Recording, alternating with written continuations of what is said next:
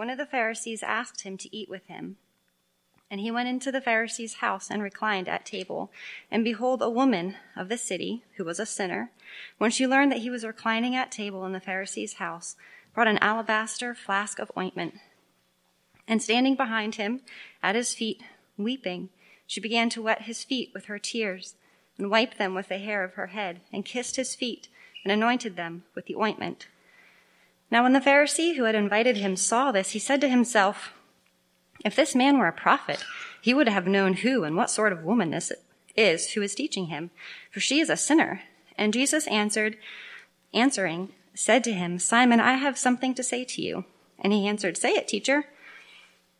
A certain moneylender had 2 debtors. One owed 500 denarii and the other 50. When they could not pay, he canceled the debt of both. Now, which of them will love him more? Simon answered, "The one, I suppose, for whom he canceled the larger debt." And he said to him, "You have judged rightly." Then turning towards the woman, he said to Simon, "Do you see this woman?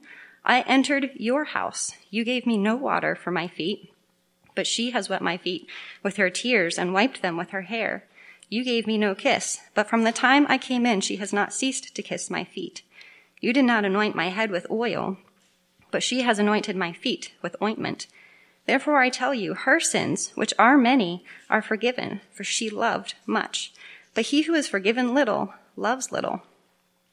And he said to her, "Your sins are forgiven." Then those who were at table with him began to say among themselves, "Who is this, who even forgives sins?" And he said to the woman, "Your faith has saved you. Go in peace." Leviticus chapter 17, verses 10 and 11.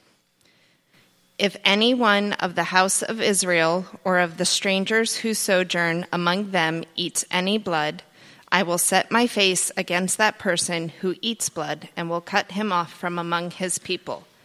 For the life of the flesh is in the blood, and I have given it for you on the altar to make atonement for your souls, for it is the blood that makes atonement by the life. Luke 5:20 through 26. And when he saw their faith, he said, "Man, your sins are forgiven you." And the scribes and the Pharisees began to question, saying, "Who is this who speaks blasphemies? Who can forgive sins but God alone?" When Jesus perceived their thoughts, he answered them, "Why do you question in your hearts? Which is easier to say, 'Your sins are forgiven you,' or to say, 'Rise and walk'? But that you may know that the Son of Man has authority on earth to forgive sins," he said to the man who was paralyzed, "I say to you, rise, pick up your bed, and go home." And immediately he rose up before them and picked up what he had been lying on and went home, glorifying God. And amazement seized them all, and they glorified God and were filled with awe, saying, "We have seen extraordinary things today." Romans chapter 5, verses 6 through 11. For while we were still weak, at the right time Christ died for the ungodly. For one will scarcely die for a righteous person, though perhaps for a good person one would dare even to die. But God shows his love for us, in that while we were still sinners, Christ died for us. Since therefore we have now been justified by his blood, much more shall we be saved by him from the wrath of God. For if while we were enemies we were reconciled to God by the death of his Son, much more now that we are reconciled shall we be saved by his life. More than that, we also rejoice in God through our Lord Jesus Christ, through whom we have now received reconciliation. Let me pray briefly for the preaching of God's word. Heavenly Father, I do ask now that you would fill me with your Spirit, Lord. Help me to preach your word rightly and help the beauty and the force of this text to land on us, Lord, that it would cause us to indeed abandon all of our sins and to turn to you in joy. Father, I need your help now, and all those listening need your help that they might trust in you fully. And so we ask for that help now in Jesus' name. Amen. Well, beloved, we're going to be spending this week and Easter morning on this text. It's just extremely appropriate for both what we think of during this Holy Week and for what we think of Easter morning. In some ways, this picture of this woman who comes to Jesus and receives his mercy and forgiveness really epitomizes for us why Jesus came, what he came to do, what he's doing in each of our lives.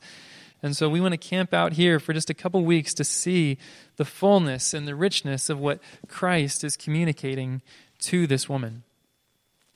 And what I would like to focus on this morning in particular is how Jesus grants forgiveness to this woman. He grants her forgiveness. We see that in verse 48 toward the end of the text. It says, "And he," that is Jesus, "said to her, 'Your sins are forgiven.'" And again, as we read from Luke chapter 5, this is not the first person that Jesus has spoken to and told him that your sins are forgiven. And so I just want to take this morning to consider, what does it really mean that our sins are forgiven? What does it take for our sins to be forgiven? This is something that we can easily take for granted, beloved. I know it's something that I myself take for granted all too often, that we have forgiveness from Jesus Christ. And yet so often we don't consider exactly what that forgiveness means. We don't consider what that forgiveness costs. And so again, especially as we look at the events of this week, especially as we consider Christ and his torture and his going to the cross, it should remind us of the great cost of forgiveness. And it should remind us of the effectiveness of forgiveness that Christ has won for us. So that's where we're going this morning. Why do we need forgiveness, and how is this forgiveness offered? Now, beloved, we all, as human beings, need forgiveness. And when I say need, I am not overstating my point. We do not simply desire forgiveness. Forgiveness is not simply something that would be nice to have. Forgiveness is not simply something that we want and we can be happy when we get it. No, forgiveness is a need, as much as sleep is a need, as much as food and water is a need, as much as shelter is a need. Forgiveness is a need, beloved. And for many of us who have lived relatively stable and happy lives, we may not notice this need very greatly. But for others who have been sinned against greatly or who have sinned greatly, the need for forgiveness can often be palpable.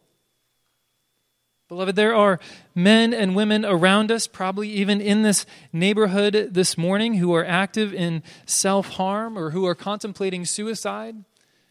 And I tell you that they do this in large part because of the weight of sin, because of the weight of shame upon their lives, because of something terrible that has happened to them or something terrible that they have done. And they have this feeling that they cannot even live with themselves. They know the need for forgiveness, even if they do not know the answer, even if they would not call it a need for forgiveness. Often our world twists this need for forgiveness into a need for self-esteem. And so oftentimes people who are in the agony of unforgiven sin will simply be told that they just need to think better thoughts of themselves, that they need to stop punishing themselves. And of course it's true that they need to think better thoughts and they need to stop punishing. But there's only one way that these things can come about, and that is through real forgiveness. Again, forgiveness is a need as real as a need for food, as a need for sleep. Perhaps some of you here this morning even have this deep sense of shame or guilt, and you know how desperately you have cried out to God for forgiveness. And beloved, ultimately, all of us should know this sort of shame. In a strong sense, it is very right for each one of us human beings to have a deep sense of shame. Scripture tells us in the very well-known verse of Romans 3:23 that all have sinned and fall short of the glory of God. We've all sinned. That means we all ought to have shame. And yet, what is sin? Yes, we know that sin is lying or stealing or hating. It's breaking God's law. That surely is what sin is. And yet, Scripture also reveals to us on a deeper level what sin is and why it is so shameful.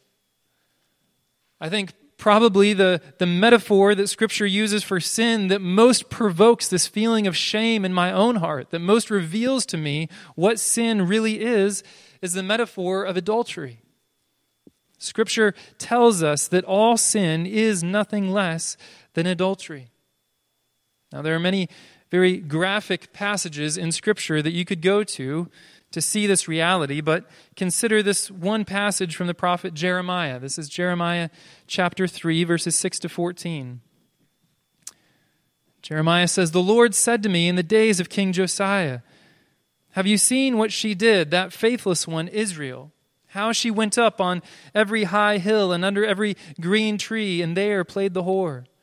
And I thought, after she had done all this, she will return to me. But she did not return, and her treacherous sister Judah saw it.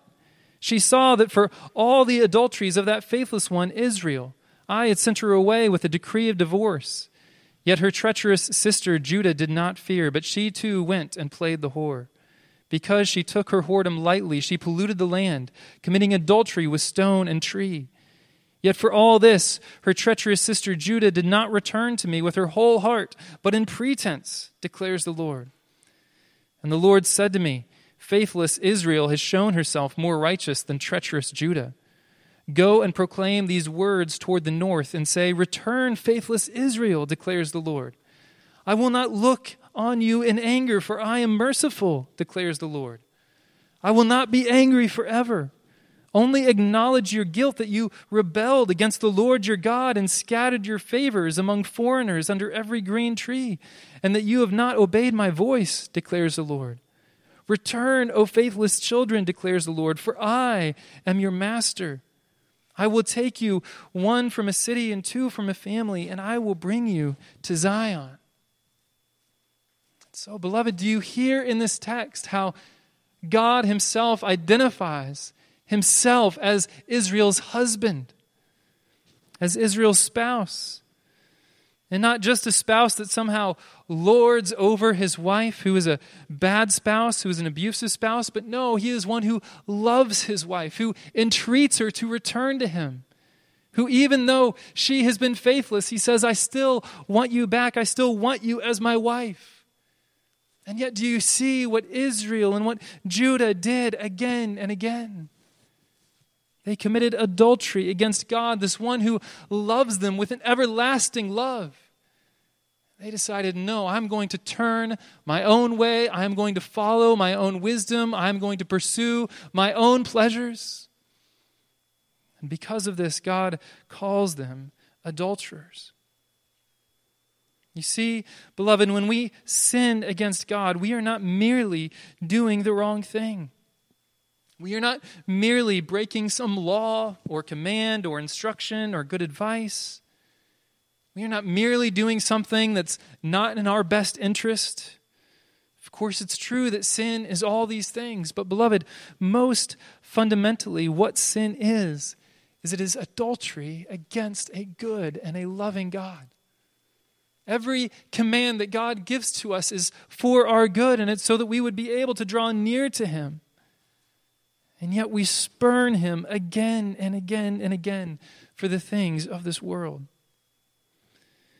Even in this passage in Jeremiah, we see that God is a good husband to us, that he wants our good, that he cares for us, and that even when we sin against him, he will have mercy and he will welcome us back. And yet time after time, we turn our hearts away from him, we turn our eyes to something else or to someone else, and we reject our first love, the husband of our youth.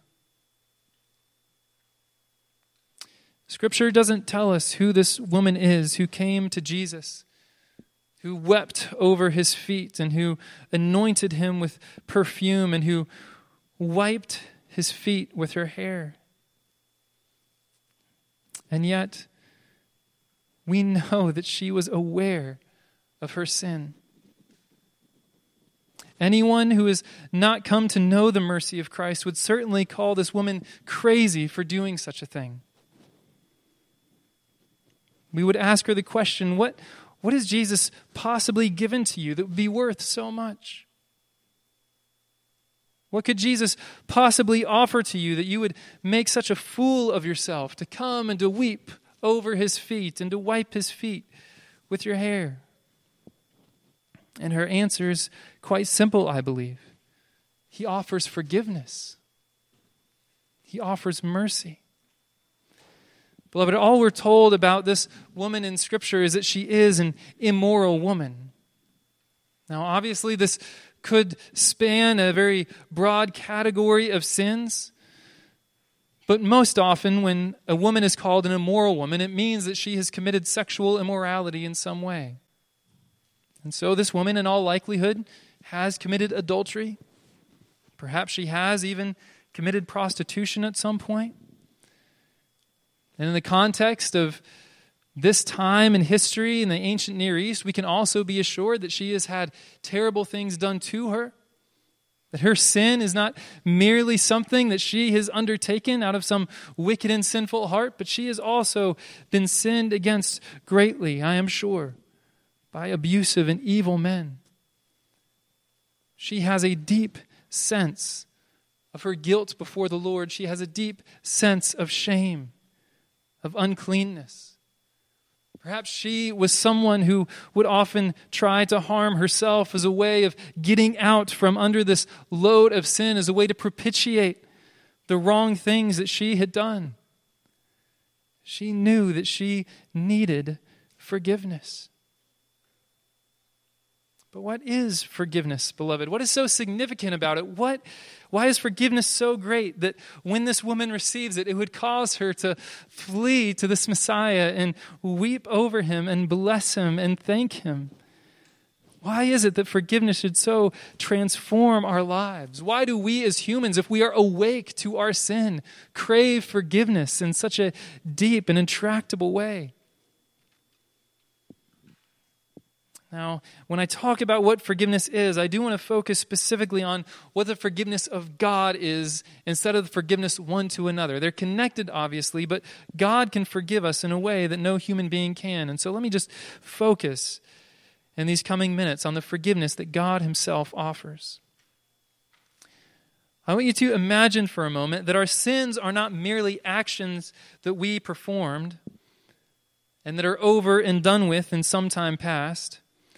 And I want you to imagine that the guilt and the shame that we feel over such sin is not merely a feeling that we have, but imagine that both of these things were actually physical objects. Imagine that whenever you committed a sin, a box would suddenly appear in your hands. Perhaps it's a small sin, and when you commit that sin, some small box appears in your hands, and it still has some weight and heft to it, but it's fairly small, and you think you can carry it. Or perhaps it's a very great sin, something very grievous you have done, and it is a very large box that you can scarcely even hold on your back. A box that is capable of crushing you were you to turn it the wrong way. Now, beloved, if we could imagine such a world, then all of us, every last human being on earth, would have boxes enough to fill up our homes, to fill up our yards, to fill up the streets that we live on. We would have burdens beyond measure. We would have no hope of ever clearing them away. Now, I said that we can imagine sin to be like this physical object, but in reality, I don't think we even need to stretch our imaginations very much to conceive of this. Because even though our sins are not physical boxes that appear in our hands, again, we nevertheless feel the weight of them every single day. Beloved, if you are here this morning and you have never felt the weight of your sin, then I pray that you would feel it this morning. Because the weight is real, and this weight is growing every day. Now, I would love to get philosophical and explain why we as humans feel such a weight in connection with sin, because I believe that this weight of sin goes to the very deepest aspects of who we are as image bearers of God. And it goes to the very deepest realities of creation itself that was created to show God's grandeur.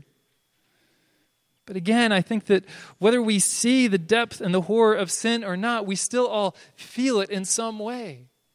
It is a reality that is presented to our hearts even before it could be presented to our minds. There's this great and remarkable scene from the show ER that shows a man who is about to die, and he had this weight of committing a murder on his conscience. Now, the show shows a young chaplain coming to speak with him and trying to give him peace and encourage him. In so many words, she was trying to encourage this man who had the weight of murder on his conscience. She was trying to say, forgive yourself. Don't be so hard on yourself. And yet, to this, the man replied in rage that she did not understand what murder was, and she did not understand the weight that his conscience felt, and that she did not understand what forgiveness means. Beloved, this is how we all feel when we have moments of clarity about what our sin really is. That it's not something that we can just make go away by thinking better thoughts of ourselves. It's not something that we can just ignore and it will go away in time and it's no big deal. You see, there really is a weight to our sins. And even if it is not the weight of a physical box, of a physical object, it is a weight. Nevertheless, it is a weight to our souls. It is a weight to our hearts, to our emotions. There is a weight to things like guilt and shame. And people that have truly experienced the depth of their sin know these weights. And they know that they are more severe than any physical weights that we could ever be given. It might surprise you, beloved, to know that Scripture actually encourages us at many different times to feel the weight of our sin. Even in the New Testament, here's James 4, verses 8 to 10. It says, "Draw near to God, and He will draw near to you." Now, how do we do that? How do we draw near to God? It says, "Cleanse your hands, you sinners, and purify your hearts, you double-minded. Be wretched and mourn and weep. Let your laughter be turned to mourning and your joy to gloom. Humble yourselves before the Lord, and He will exalt you." You see, so often, beloved, the world wants to tell us to just be happy. Don't worry about anything. If you're sad, then you need to turn that around. If you're mourning, then you need to stop. And yet the word of Scripture to us is that we ought to mourn and weep. We ought to really know the weight of our sin. And if we do not know the weight, it's not because the weight is not there. It's just because we are blind and we are ignoring it. And so, beloved, have you done that? When was the last time that you have been there, that you have truly mourned over your sin, that it has truly broken your heart? Do you know, have you ever felt that you are an adulterer before God? Do you know the shame of your sin? Do you cry out for forgiveness? And so what is forgiveness? Forgiveness, beloved, is the removal of this weight. It is saying that all of these boxes that could fill our homes and yards and streets, that these boxes have all disappeared, that they are all gone. It is saying that our innocence is restored, that we are perfect and clean in God's sight. And beloved, I want to say a word to you too, to those of you who perhaps have been sinned against, maybe even more greatly than you yourself have sinned. And so you feel that the stain of sin, even though it's not something that you yourself have committed, you still feel stained because someone else has committed a great sin against you. This offer of forgiveness is also an offer of cleansing from all of those sins as well, beloved. That when Jesus washes you clean, that you are clean indeed. Whether it is a deed that came from your own evil doing or whether it's some deed that came against you through no fault of your own, Christ can make you clean from all of these iniquities, from all of these sins. And so, beloved, this is how deep the purity goes that is offered in Jesus Christ. that we do not need to feel any more shame. Whether it was shame of something done to us, whether it's shame of something we ourselves have done, the forgiveness that is offered in Jesus Christ is a perfect cleansing. But of course, this does raise the question, given all I've said about the iniquity of sin, given the real, not imaginary weight of sin, it raises the huge question of how could God forgive, right? How could God simply make all these boxes disappear, simply say to us who are really guilty and really have a weight, how could God say to us, you are innocent and you are free?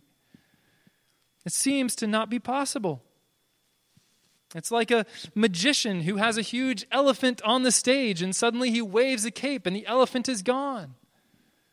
It just defies the laws of physics. It defies the economy of the world that our shame and our guilt could be taken away. But beloved, here is where Scripture understands the moral reality of our universe better than any other book ever written. As we read this morning in Leviticus chapter 17, this is verse 11. It says, "For the life of the flesh is in the blood, and I have given it for you on the altar to make atonement for your souls. For it is the blood that makes atonement by the life." In other words, there is a way to wash out the stench and the evil of sin. But the only way to do that is through blood. It's through the offering of a life on the altar. You see, our sins cannot be washed away with mere hand soap. It cannot be done even with strong dishwashing soap or laundry detergent. It cannot be done with any kind of scouring or scrubbing. Not even the kind where we get engaged in self-harm and cutting ourselves. This is not able to take away the stain of sin. Beloved, not even 1,000 good works in return for some wrongdoing can wash away this stain. It is indelible, and there is only one thing ultimately that washes away sin, and that is your death.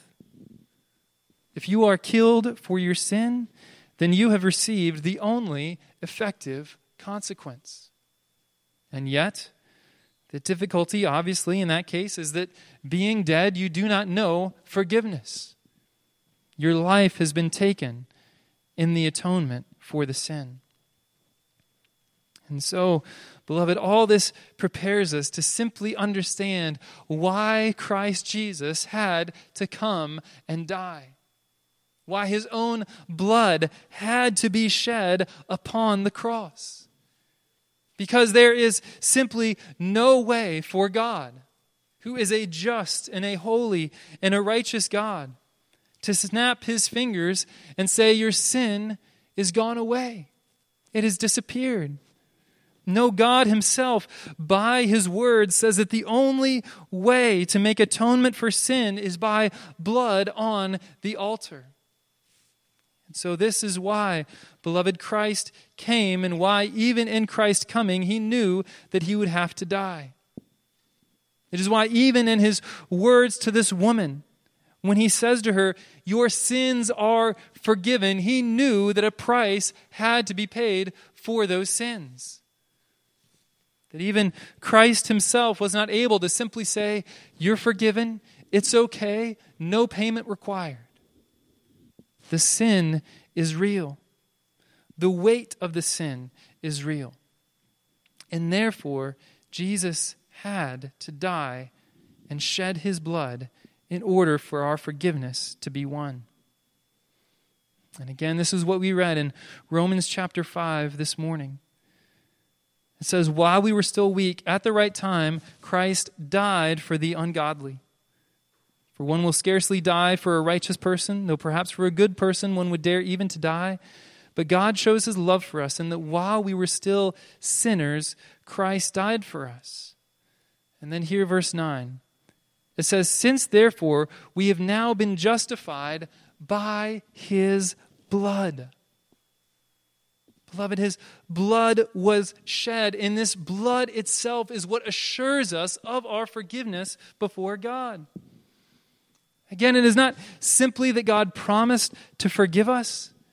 It is not simply that we know God is merciful, although we know these things. Beloved, ultimately there is only one thing that tells our consciences that we have been forgiven, that we are free from our shame of adultery, that Christ's blood has been shed. And because his blood has been shed, we are now free. Again, verse 9, since therefore we have now been justified by his blood, much more shall we be saved by him from the wrath of God.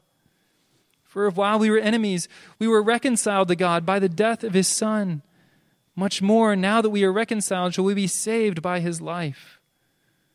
More than that, we also rejoice in God through our Lord Jesus Christ, through whom we have now received reconciliation. And beloved, what does this rejoicing look like? This rejoicing in reconciliation? What it looks like is precisely what this woman did in Luke chapter 7. When she came to Jesus and she wept over his feet, and she wiped his feet with her hair, and she anointed him with ointment. This is what it looks like, beloved, when we understand that our sins have been forgiven. And yet, beloved, there is a mystery in this text. That even though we see how joyful this woman is over the forgiveness of her sins, and we see that there is mercy offered in Jesus Christ, and again, as I've just said, we see that all mankind needs this mercy, there is a mystery. And that is that there was another person present at this meal with Jesus who is no less a sinner than this woman was. And he seems oblivious to his need for forgiveness. He seems to think that he is good enough. And so look with me at verse 36, Luke 7. It says, one of the Pharisees asked him to eat with him. And he went into the Pharisee's house and reclined at table. And behold, a woman of the city who was a sinner, when she had learned that he was reclining at table in the Pharisee's house, brought an alabaster flask of ointment. And standing behind him at his feet, weeping, she began to wet his feet with her tears and wiped them with the hair of her head and kissed his feet and anointed them with the ointment. Now the Pharisee who had invited him saw this. He said to himself, if this man were a prophet, he would have known who and what sort of woman this is who is touching him, for she is a sinner. And Jesus, answering, said to him, Simon, I have something to say to you. And he answered, say it, teacher. A certain moneylender had 2 debtors. One owed 500 denarii and the other 50. When they could not pay, he canceled the debt of both. Now which of them will love him more? Simon answered, the one, I suppose, for whom he canceled the larger debt. And he said to him, you have judged rightly. Then, turning toward the woman, he said to Simon, do you see this woman? I entered your house. You gave me no water for my feet, but she has wet my feet with her tears and wiped them with her feet, or wiped them with her hair. You gave me no kiss, but from the time I came in, she has not ceased to kiss my feet. You did not anoint my head with oil, but she has anointed my feet with ointment. Therefore I tell you, her sins, which are many, are forgiven, for she loved much. But he who is forgiven little loves little. And he said to her, your sins are forgiven. Then those who were sitting at table with him began to say among themselves, who is this who even forgives sins? And he said to the woman, your faith has saved you. Go in peace. Beloved, do you see how Jesus compares the actions of this woman to the actions of the Pharisee? From my understanding, and by all accounts, it was simply common courtesy when you would enter into someone's house in those days that they would indeed offer to wash your feet, that you would be greeted with a kiss on your cheek, or if you saw yourself as an inferior, then you would merely kiss their hand. And again, if it was a highly exalted guest, you would even anoint their head with oil when they came into your house. And yet we see that Simon invites Jesus in, and he does none of these things for Jesus. And this is an enormous contrast even to the centurion, to the Gentile centurion that we saw just earlier in this chapter, who said, Jesus, I am not worthy to have you come under my roof, but say the word and my servant will be healed. And Jesus is amazed at his faith. And yet Simon apparently thinks that not only is he worthy to have Jesus come under his roof, but he's worthy to have Jesus come under his roof and to offer him no cleansing, no kiss, no oil. And yet there is this woman who Simon would dare to call a sinner, who comes into Simon's house, and she creates water out of her own tears in order to wash Jesus' feet. That she offers Jesus oil and ointment out of her own meager means in order to anoint Jesus with oil. Beloved, she understands what it means to be a great sinner. As Jesus himself says in verse 47, I tell you her sins which are many are forgiven, for she loved much. But he who is forgiven little loves little. So, beloved, the challenge for us this morning is simply, do you see yourself more like this sinful woman in need of the grace and mercy of Jesus Christ? Or do you see yourself more in the role of this Pharisee Simon, who's happy to let Jesus come into your home? You're happy to let him be a visitor, but you don't think you need to pay him any homage?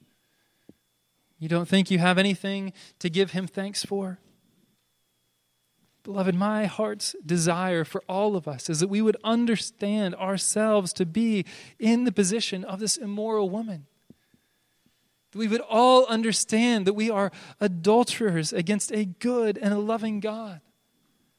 That we would understand the vast weight of sin that has been forgiven by the blood of Jesus Christ. And that because we understand that, we would be so eager to serve Jesus that we would even crawl into someone's home and be willing to wash his feet with our hair and to give him every last bit of money we have in order to anoint his head with oil. Beloved, how do you know if you've truly been forgiven by this great God? Simply ask yourself, have you ever felt this sort of gratitude, this sort of appreciation for what he has done? Beloved, if you've never felt this sort of love or affection toward Jesus, then I would contend that you have never known his mercy or forgiveness. Because as soon as you know his mercy and forgiveness, then your heart cannot help but respond with this sort of love and overflow of joy in the mercy that he has granted you. So, beloved, let me encourage you this morning to do away with all of your pride.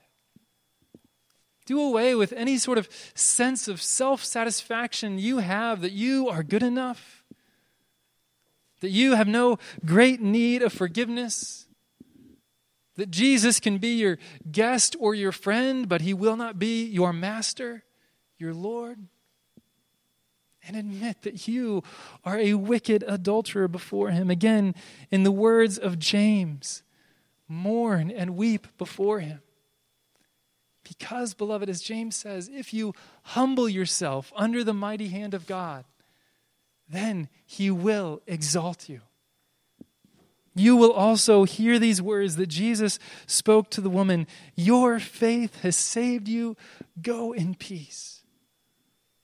And beloved, if we hear those words, if we know the forgiveness of all of our sins by the blood of Jesus, then beloved, we should also understand that there is no greater burden in life that could be lifted, that there is no greater reward that we could be given, that there is nothing else that we could possibly demand of the Lord that would surpass the greatness of this gift. innocence and purity in the presence of God. Beloved, when we have that, we have everything we need. And so may we indeed rejoice as this sinful woman rejoiced, knowing that we have been washed clean. Would you pray with me now? Heavenly Father, we all need your forgiveness and your mercy. And yet, Lord, I know that because of the hardness of the human heart, there must be at least one or two or a handful of people in here that do not yet understand their need for your mercy. They think they are good enough, God. I so often think that I am good enough. Lord, would you have mercy on us? Would you, by your Spirit, Lord, be so gracious as to show us the weight of our sin? Show us the stench and the stain of our sin, Lord, so that we might indeed come to you pleading for mercy, and that we might hear your words to us that we are saved, that our sins have been forgiven. And Lord, when that weight is removed, would we indeed be the lightest, the freest people on earth, I pray. The ones who can most joyfully serve you, not fearing anything or anyone else, because of the forgiveness that we have been granted. Lord, we thank you for the example of this woman. And again, Lord, we pray that you would make us of the same heart and the same mind. Unify us, Lord, in the joy of forgiveness, that we might glorify your name on the earth. I ask these things in Jesus' name. Amen.